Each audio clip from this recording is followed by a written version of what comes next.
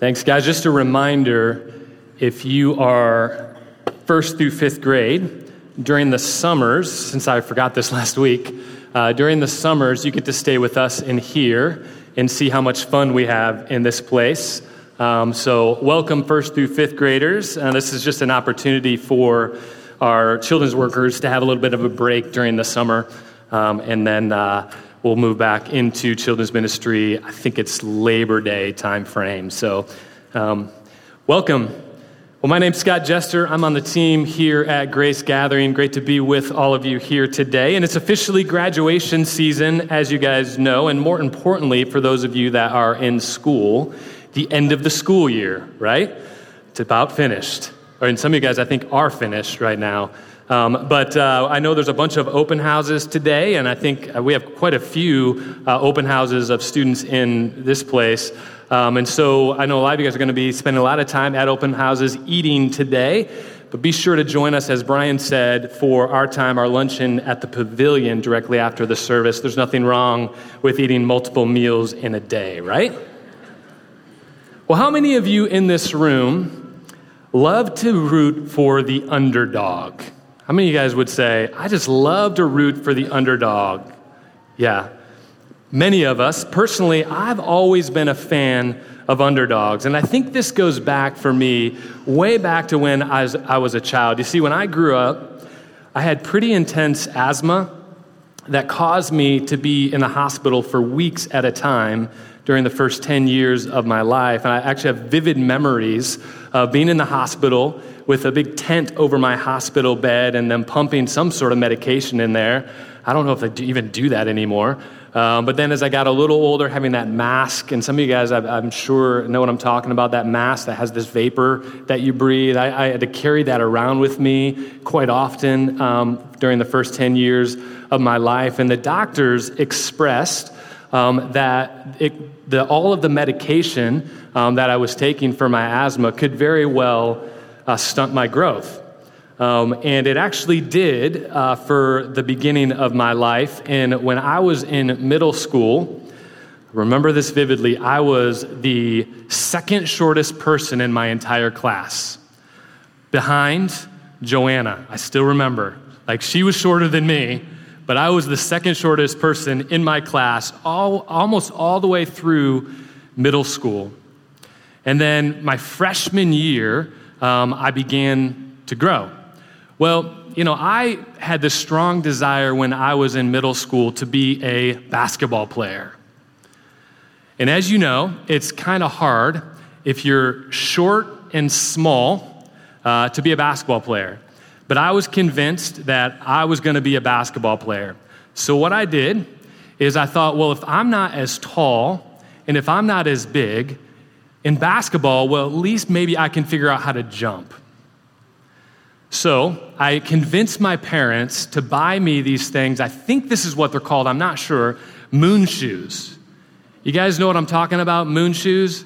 Where the shoes where like you wear them and they don't have any heels on them. It's just the front, and the front's about, I don't know, like that thick. And so I convinced them to buy me these moon shoes. I wore them all the time. I mean, every waking hour. I remember during one summer, it was like every waking hour I had these moon shoes on because I was going to jump. I was going to be able to jump. I didn't have height. I was at least going to be able to jump. And so I wore these, and again, my freshman year, I finally grew. In my freshman year, I was the only person on my basketball team to be able to dunk a basketball. It's true. It's true, I promise you. My boys will not believe me in that, but it is absolutely true. The problem was that I couldn't shoot. So I decided quickly that I probably needed to move to another sport, and then started playing soccer from there, and then ended up giving up basketball. But I always have had this underdog mentality that I've got to fight and I've got to grind for whatever I get. I've heard it's the second child mentality. Any second children in your family, like you're the second child? Yeah, I think I've heard that it kind of fits that. But I think because of that reason is the reason why I personally have always been drawn to the underdog and those that society casts aside, those that society gives up on. And I definitely wasn't a strong follower of Jesus when I was younger, but as I've grown in my faith, I've clearly seen that the principle of looking out for the underdog and being inclusive to those others that are cast aside are actually kingdom principles. And Jesus taught his disciples this important kingdom principle on many occasions, to go after the one everyone else is leaving behind and then invite them into your life. And so today, we're starting a new series called Leave No One Behind. And if you look at Jesus' life on earth, he's always willing to go to great lengths to pursue the last, the least, and the lost with the gospel, and he calls us to follow his example in the same way. He leaves no one behind, and neither should we. And all you have to do is look at the very beginning of Jesus' ministry. At the very beginning, he went to his hometown of Nazareth, and Scripture says that he pulled out a scroll. It was a scroll of Isaiah. He opened it up, and in essence, he expressed his mission for his ministry and his mission for his life. And it said this, it says, "The Spirit of the Lord is with me, because he has anointed me to proclaim good news to the poor. He has sent me to proclaim freedom for the prisoners and recovery of sight for the blind, to set the oppressed free, to proclaim the year of the Lord's favor." And then as Jesus moved into his ministry and through his ministry, this was fleshed out in his life. And let me just read a couple of examples of this in Luke chapter 18. And if you have your Bibles, you can turn to Luke. We're going to kind of be in different places in Luke, but you can turn to the book of Luke. And this is the passages that we're going to, Luke 15 actually is the passage that we're really going to focus on here during this series. But we're going to start Luke 18. Just a couple of examples of how Jesus fleshed out this idea of pursuing the least, the last, and the lost. In Luke 18, the religious leaders wanted to leave children behind, but notice Jesus' response in 15 through 17. People were also bringing babies to Jesus for him to place his hands on them. When the disciples saw this, they rebuked them. But Jesus called the children to him and said, "Let the little children come to me, and do not hinder them, for the kingdom of God belongs to such as these. Truly I tell you, anyone who will not receive the kingdom of God like a little child will never enter it." And the religious leaders wanted to leave those with physical disabilities behind. But notice Jesus' response in verse 35 of that same chapter. It says this, "As Jesus approached Jericho, a blind man was sitting by the roadside begging. When he heard the crowd going by, he asked what was happening. They told him, 'Jesus of Nazareth is passing by.' He called out, 'Jesus, Son of David, have mercy on me.' Well, those who led the way rebuked him and told him to be quiet, but he shouted all the more, 'Son of David, have mercy on me.' Jesus stopped and ordered the man to be brought to him. When he came near, Jesus asked him, 'What do you want me to do for you?' 'Lord, I want to see,' he replied. Jesus said to him, 'Receive your sight. Your faith has healed you.' Immediately he received his sight and followed Jesus, praising God. When all the people saw it, they also praised God." And then the religious leaders wanted to leave those who had a lot of sin in their lives behind. But notice Jesus' response back in Luke chapter 7, verses 36 through 50. It says this, "When one of the Pharisees invited Jesus to have dinner with him, he went to the Pharisee's house and reclined at the table. A woman in that town who lived a sinful life learned that Jesus was eating at the Pharisee's house. So she came there with an alabaster jar of perfume. As she stood behind him at his feet weeping, she began to wet his feet with her tears. Then she wiped them with her hair, kissed them, and poured perfume on them. When the Pharisee who had invited him saw this, he said to himself, 'If this man were a prophet, he would know who is touching him and what kind of woman she is, that she's a sinner.' Jesus answered him, 'Simon, I have something to tell you.' 'Tell me, teacher,' he said. 2 people owed money to a certain moneylender. One owed him 500 denarii and the other 50. Neither of them had the money to pay him back, so he forgave the debts of both. Now which of them will love him more?' Simon replied, 'I suppose the one who had the bigger debt forgiven.' 'You have judged correctly,' Jesus said. Then he turned toward the woman and said to Simon, 'Do you see this woman? I came into your house. You did not give me any water for my feet, but she wet my feet with her tears and wiped them with her hair. You did not give me a kiss, but this woman, from the time I entered, has not stopped kissing my feet. You did not put oil on my head, but she has poured perfume on my feet. Therefore I tell you, her many sins have been forgiven, as her great love has shown. But whoever has been forgiven little loves little." Then Jesus said to her, "Your sins are forgiven." The other guests began to say among themselves, "Who is this who even forgives sins?" Jesus said to the woman, "Your faith has saved you. Go in peace." And so you see the religious leaders of the day had a tendency to push people down and push people out. And Jesus did the exact opposite. He welcomed people and raised them up. In our day, there's no different in society, and even times at the church, can have a tendency to push people down and push people out, either intentionally or unintentionally. The poor, children, elderly, those with physical or mental disabilities, those with racial differences, those with unique gender issues, former criminals, addicts, and so on. Of course, if you're physically attractive or rich or have power in some way, you're more than likely welcomed in and lifted up in our society. But this is not how Jesus operated, and this is not how the kingdom of God values and operates. And the church should be following Jesus' example and not the value system of the world, right?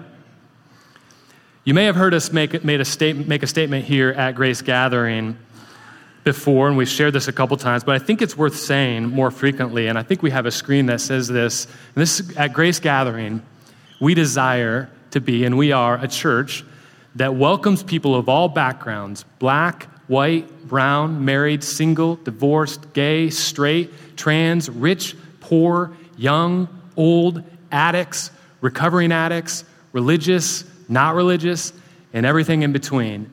We believe everyone has brokenness and is in need of God's mercy in Christ. That's what we believe. That's who we are here at Grace. And the church can have a tendency to push people out and push people down. And Jesus did the exact opposite. He welcomed people in and raised people up.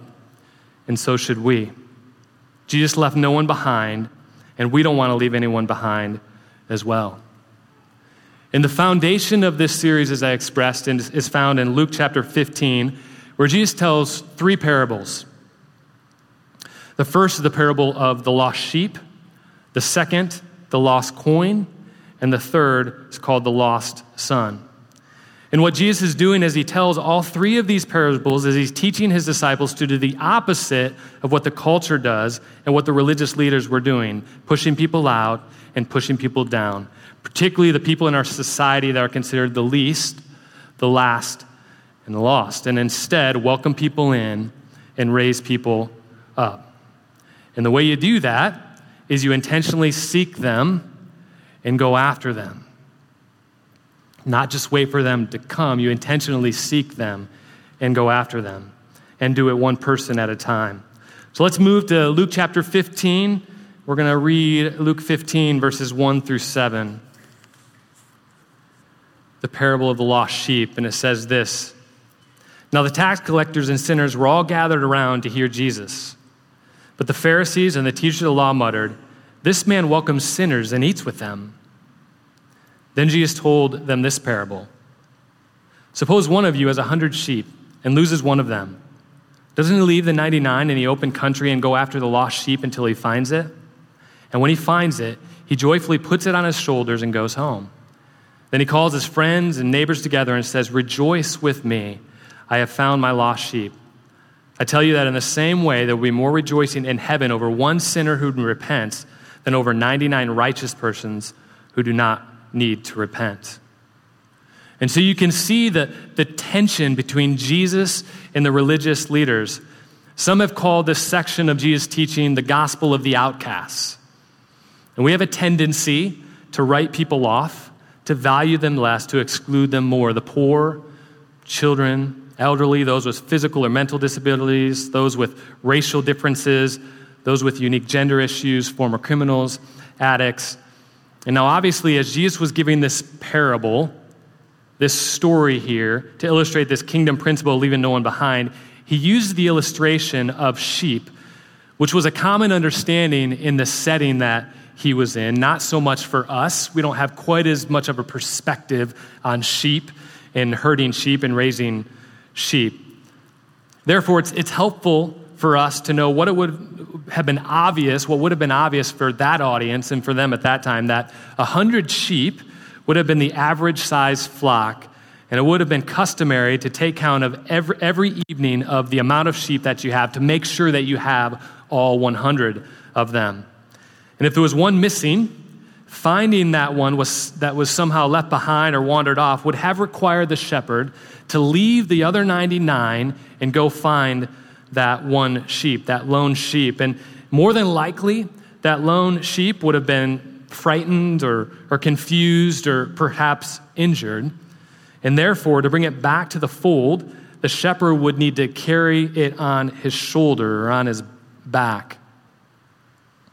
And all to say, it took a lot of effort to bring this lost sheep back to the fold. And the story Jesus tells is full of symbolism here and how we can seek others around us and not leave anyone behind who may be open to God. I know I've shared this story before here, I think once before, but we moved up here to North Fort Wayne when our oldest son, Logan, was in the 7th grade. He was in middle school. And certainly to make a transition in middle school from one school to the other is really difficult, and I'm sure some of you guys may have experienced that personally. But we were moving, and he had moved up here. We had moved up here, and he went to middle school. And I remember, I'll never forget the first day that he went to middle school, Maple Creek Middle School, 7th grade, and he was super nervous. And I remember praying for him on his way out. And just praying that just God would be with him and that he would find friends and all of those things. He was super nervous. He goes, and he tells us this story afterwards, that he goes to school, and during lunchtime, which certainly is probably the most difficult time, when you're in class, like, eyes aren't on you, but at lunchtime, it's like, okay, like, where do I sit? Like, what does this look like? So he goes to lunch, and he said that he went and he got his food, and he starts walking back in the lunchroom, and he's like, okay, now what? I've got my tray. Now what do I do? Where am I going to sit? Where am I going to go? And he thought, I'll probably just find some corner over there so that I'm not, super awkward. And so he said that he was heading back to find a place to sit by himself when there was some other boys, 7th grade boys, that saw him and saw that he was by himself and noticed that they had never seen him before.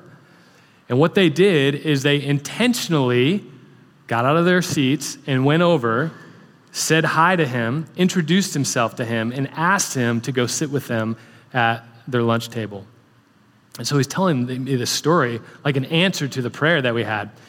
And I was thinking about that as I was kind of reading it through this. And one of those boys, I believe this is true, like he told me this, is one of those boys was a guy named Josh Jackson, who is in this room. And Josh and Logan have remained friends since that time. As a matter of fact, some of you guys that are friends with us may have seen a post on Facebook of him and my son Logan on a camel in a desert somewhere in Morocco, like a month ago or two months ago. But they've remained friends from that time. But what it took was intentionality for those 7th graders to step up and intentionally pursue someone that was lost, that was trying to find his way. And one of the things that I'm really encouraged about here at Grace Gathering North in particular is I believe that our young people, our students, really do lead the way in this. They really do.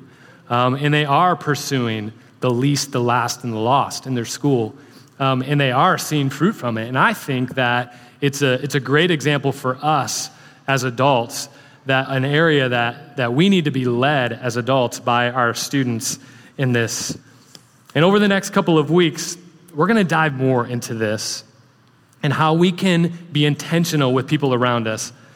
But the truth that I want us to be reminded here today is that the reason we need to be passionate about leaving no one behind with the people around us is because God did not leave us behind. It's as simple as that. The reason why we don't leave others behind is because God didn't leave us behind. He reached out to you and to me before you ever reached out to him. We see that in Romans 5, 6 through 8 that says, you see, at just the right time, when we were still powerless, Christ died for the ungodly. Very rarely will anyone die for a righteous person, though for a good person someone might possibly dare to die. But God demonstrates his love for us in this: while we were sinners, Christ died for us. And 1 John 4:19 says, we love because he first loved us. And I know for me, when I was in high school and at the beginning of college, I was lost. I was not pursuing God, and he pursued me. And I could tell multiple stories of what that looked like. I could tell multiple stories of what that meant this morning. And of course, God pursues us, but we're always responsible to respond to his love and pursue. But God is always, always the initiator. And if you're in Christ today, it's because God pursued you with his unfailing love. And if you're not yet in Christ today, you have to know that God is pursuing you right now in this place. Romans 2:4b says this: God's kindness leads us to repentance. God's kindness leads us to repentance, to change our mind, to change our conscience, to turn the other direction. It's God's kindness that leads us there. And so as we start this series, I just want to spend some time here just praying and listening and thanking God that he's the initiator. That when we were going astray, he never has and never will leave us behind. Philippians 1:6 says, being confident of this, that he who began a good work in you will carry it on to completion until the day of Christ Jesus. And so at the very beginning of this series, we just want to spend some time, and we're just going to give you just a moment here to be able to do that.